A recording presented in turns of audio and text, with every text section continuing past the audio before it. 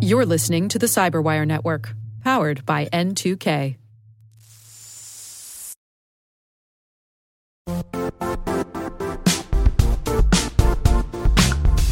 The IT world used to be simpler. You only had to secure and manage environments that you controlled. Then came new technologies and new ways to work. Now, employees, apps, and networks are everywhere. This means poor visibility, security gaps, and added risk. That's why Cloudflare created the first-ever connectivity cloud. Visit cloudflare.com to protect your business everywhere you do business.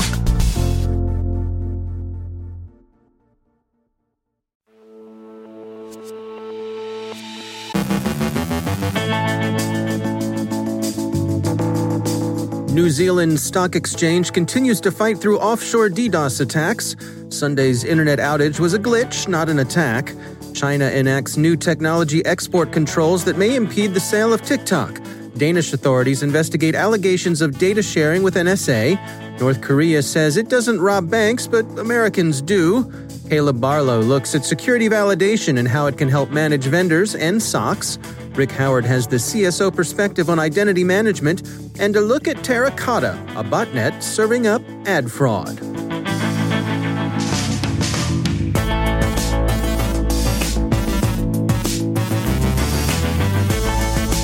From the Cyberwire studios at Data Tribe, I'm Dave Bittner with your Cyberwire summary for Monday, August 31st, 2020.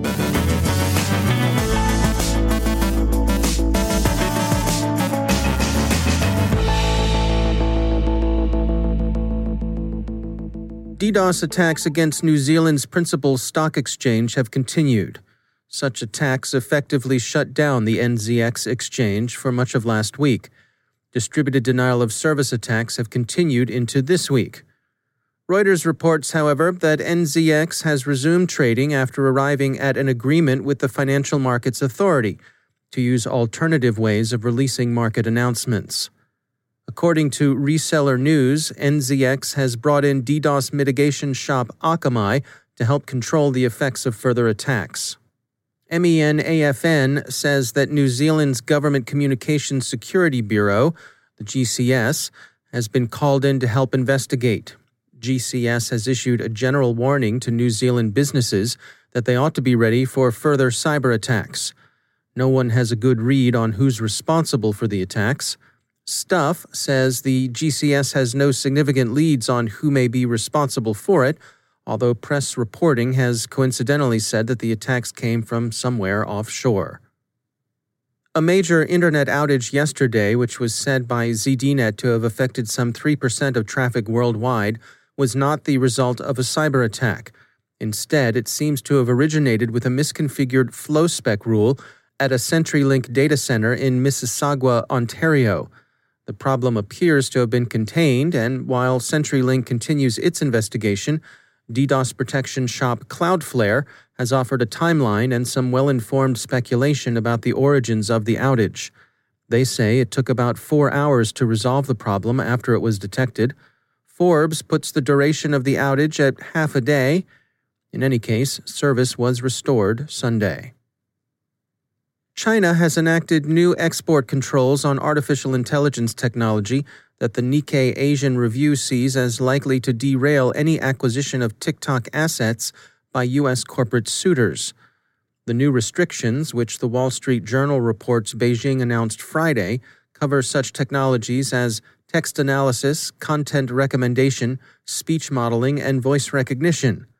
ByteDance, TikTok's corporate parent, quickly said that it was aware of and fully intended to comply with the new restrictions.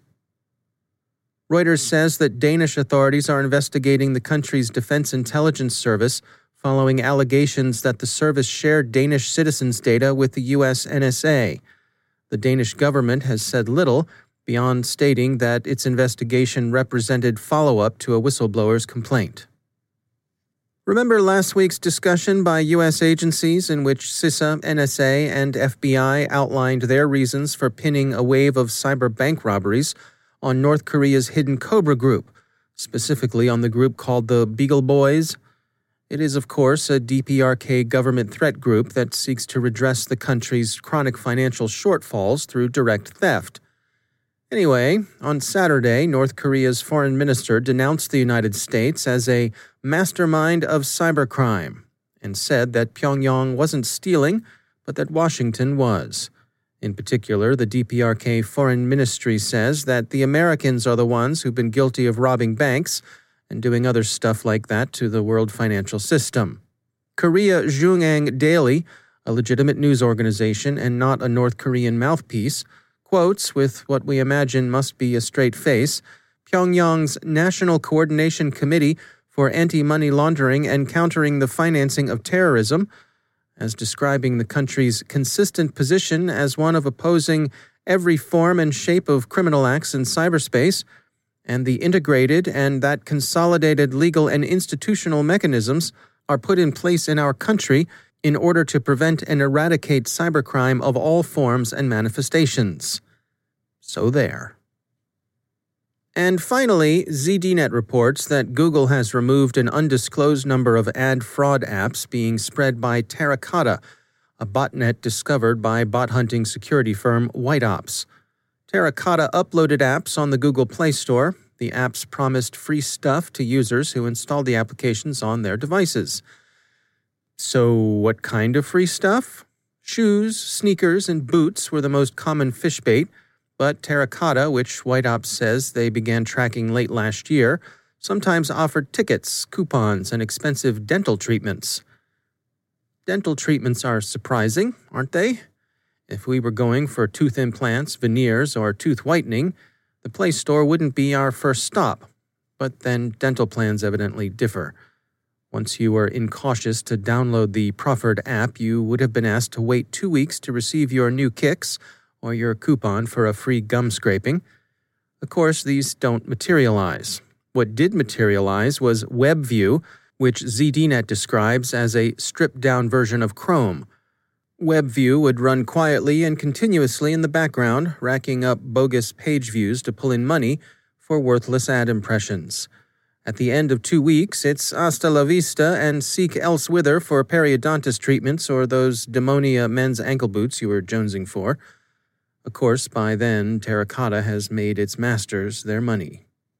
Why should users care? Well, not you, of course. We mean the selfish users without either public spirit or fellow feeling who don't care who gets stuck as long as it's not them. Those guys. Well, there are several reasons. For one, it drains batteries. For another, it eats up the user's mobile bandwidth. So before you hit the Play Store, you may just want to check your dental plan.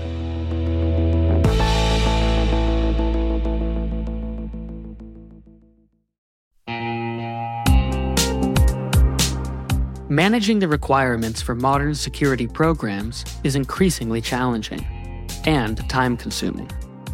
Enter Vanta. Vanta gives you one place to centralize and scale your security program. Quickly assess risk, streamline security reviews, and automate compliance for ISO 27001, SOC 2, and more. You can leverage Vanta's market-leading trust management platform to unify risk management and secure the trust of your customers. Plus, use Vanta AI to save time when completing security questionnaires. CyberWire Daily listeners can get $1,000 off by going to vanta.com/cyber. That's VANTA.com/cyber.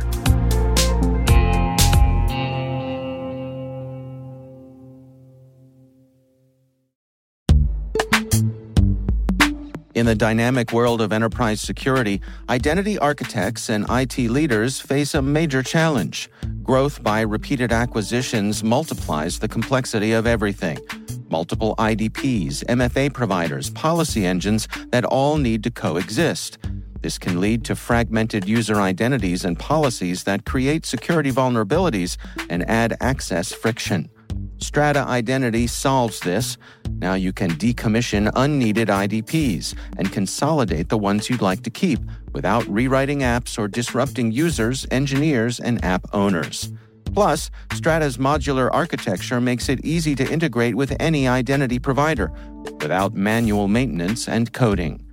Join the ranks of cybersecurity leaders using identity orchestration. Visit strata.io/cyberwire, share your top identity security priorities, and receive a pair of complimentary AirPods Pro. Offer valid for organizations with over 5,000 employees. Step into a new era of identity management at strata.io/cyberwire.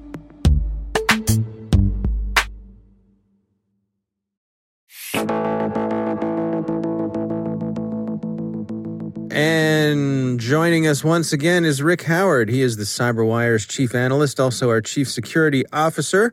Rick, it's great to have you back. On CSO Perspectives this week, you are tackling identity management. This is something that I can't say I'm an expert in. This is one of my weak points. And so what I do when I try to learn something new, I try to figure out the history of it, is figure out how we got to where we are today.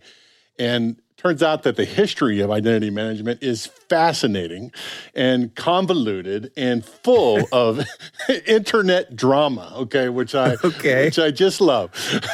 All right, well, take us through some of it. All right, so the first part is we get passwords in 1960. The guy that invents the use of passwords is a famous founding father for computer science and the internet. His name is Dr. Fernando Corbato, and I always mispronounce it. But he's the guy that decides that we're going to use passwords to log into systems. He's also famous for inventing time sharing, if you remember that back in the day. Before time sharing, it was all batch processing. And he was responsible for coming up with the original Multics operating system. This is a failed experiment to build a better operating system, but it turned into Unix. So the things they learned at Multics made Unix what it is today. Okay, but Dr. Corbato, right, he invents passwords and thus gives bad guys a never-ending list of things to go after to. So, in fairness to him, though, the weakness of passwords didn't really show up for like 30 years, and when the internet started getting humming. All right. So anyway, passwords, 1960s. We get access control lists in the 70s and 80s. We get MIT inventing Kerberos, which is an authentication system in the late 80s, and LDAP in the early 90s, and then Microsoft decides to combine LDAP and Kerberos into their famous Active Directory, which still exists today. It's just one of the most used kind of systems altogether. And then after that, we get two authentication and identification processes. One is SAML, and the other one is OpenID combined with OAuth, right? And that's where the internet drama is. I'm not going to talk about it today. You should listen to the episode to figure it out. Okay, but the one I want to talk about is federation. And you and I were talking before the show. We have both sort of knew what this was before, but not really, right? You didn't really know about it. Yeah.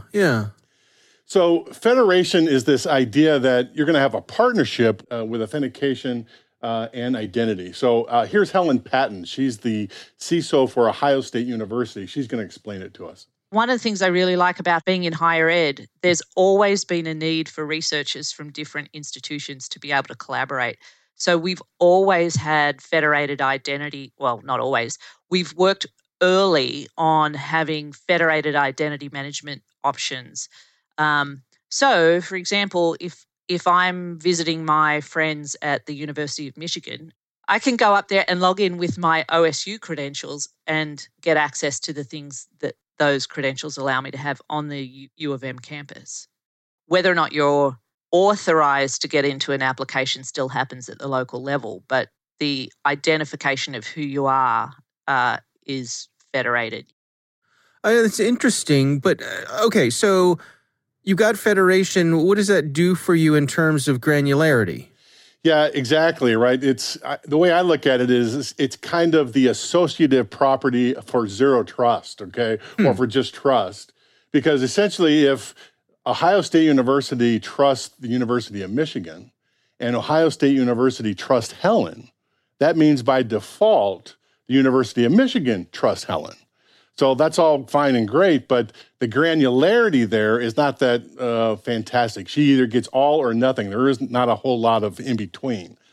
The good news is, okay, that the local administrators of the campus or the networks, they do grant control to those individuals. So there is some, but it is not a perfect solution. All right. Well, looking forward to this one. It's identity management over on CSO Perspectives. You can check that out on our website, thecyberwire.com. It's part of CyberWire Pro. Rick Howard, thanks for joining us. Thank you, sir.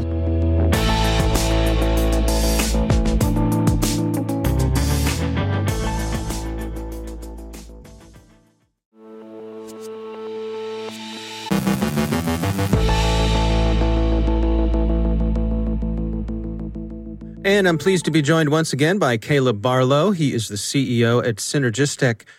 Caleb, it's always great to have you back. There's that old chestnut of a saying of trust but verify. And I think that comes into play when we talk about security and validation of our security measures. And I know this is something that you talk about a lot, particularly when it comes to some of the higher ups in an organization.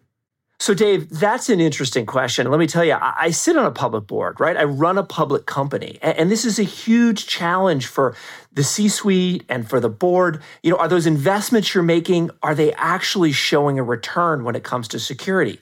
But there's a new class of tools and services that I think really holds a lot of promise. It's something called security validation. And remember, on average, your typical company's got about 47 different security solutions from probably, equal or more vendors.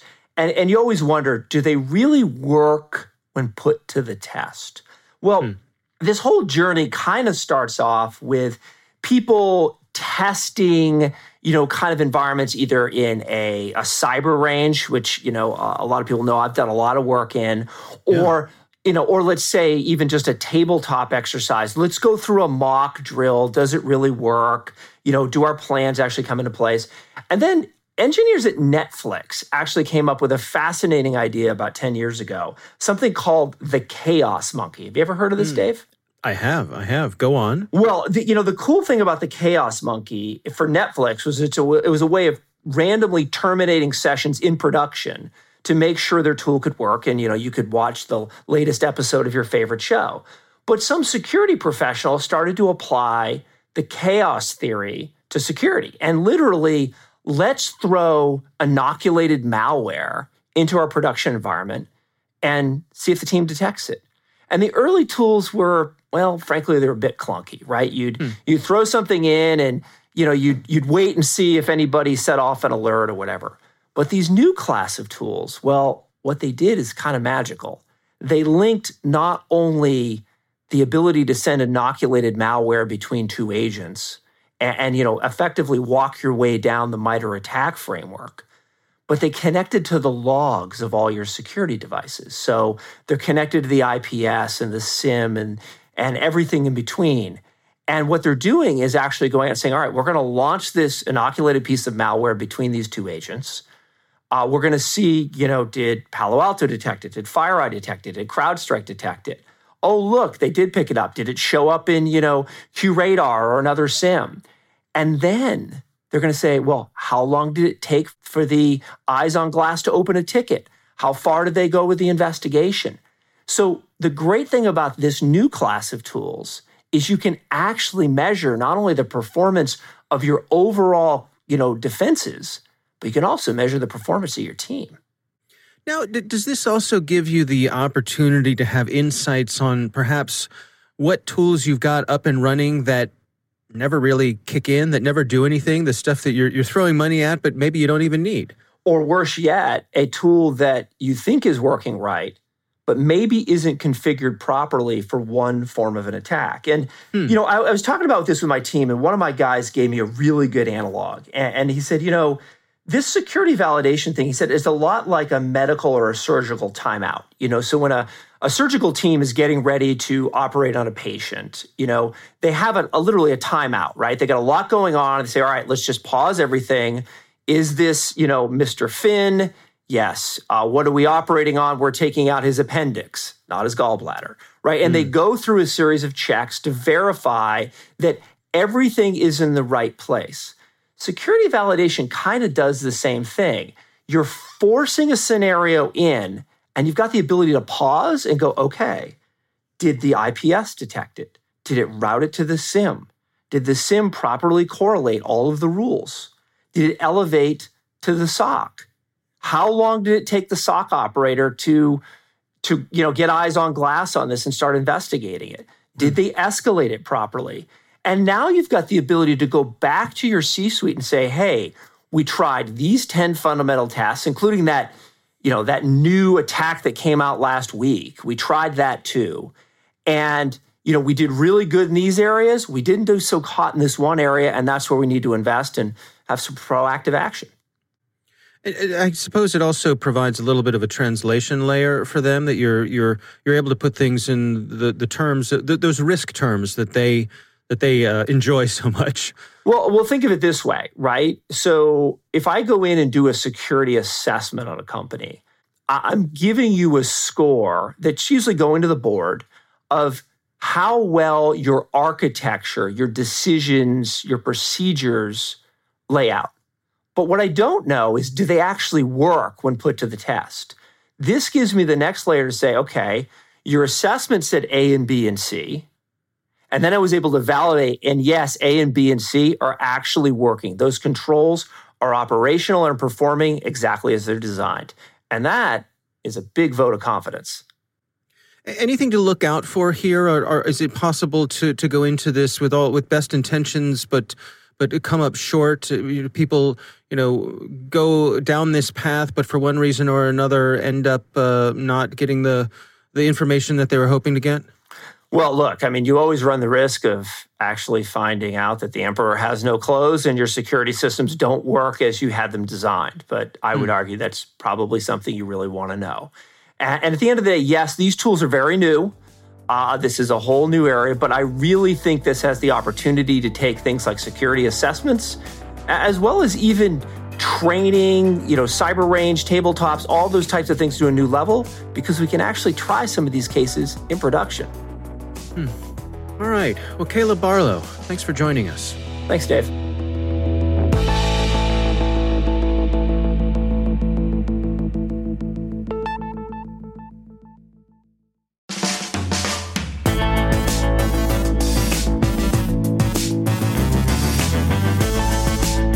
And that's the Cyberwire. For links to all of today's stories, check out our daily briefing at thecyberwire.com. And for professionals and cybersecurity leaders who want to stay abreast of this rapidly evolving field, sign up for Cyberwire Pro. It'll save you time, keep you informed, and it won't leave you stranded by the side of the road. Listen for us on your Alexa smart speaker, too. The Cyberwire podcast is proudly produced in Maryland out of the startup studios of Data Tribe, where they're co-building the next generation of cybersecurity teams and technologies. Our amazing Cyberwire team is Elliot Peltzman, Puru Prakash, Stefan Vaziri, Kelsey Bond, Tim Nodar, Joe Kerrigan, Carol Terrio, Ben Yellen, Nick Valecki, Gina Johnson, Bennett Moe, Chris Russell, John Petrick, Jennifer Iben, Rick Howard, Peter Kilpie, and I'm Dave Bittner. Thanks for listening. We'll see you back here tomorrow.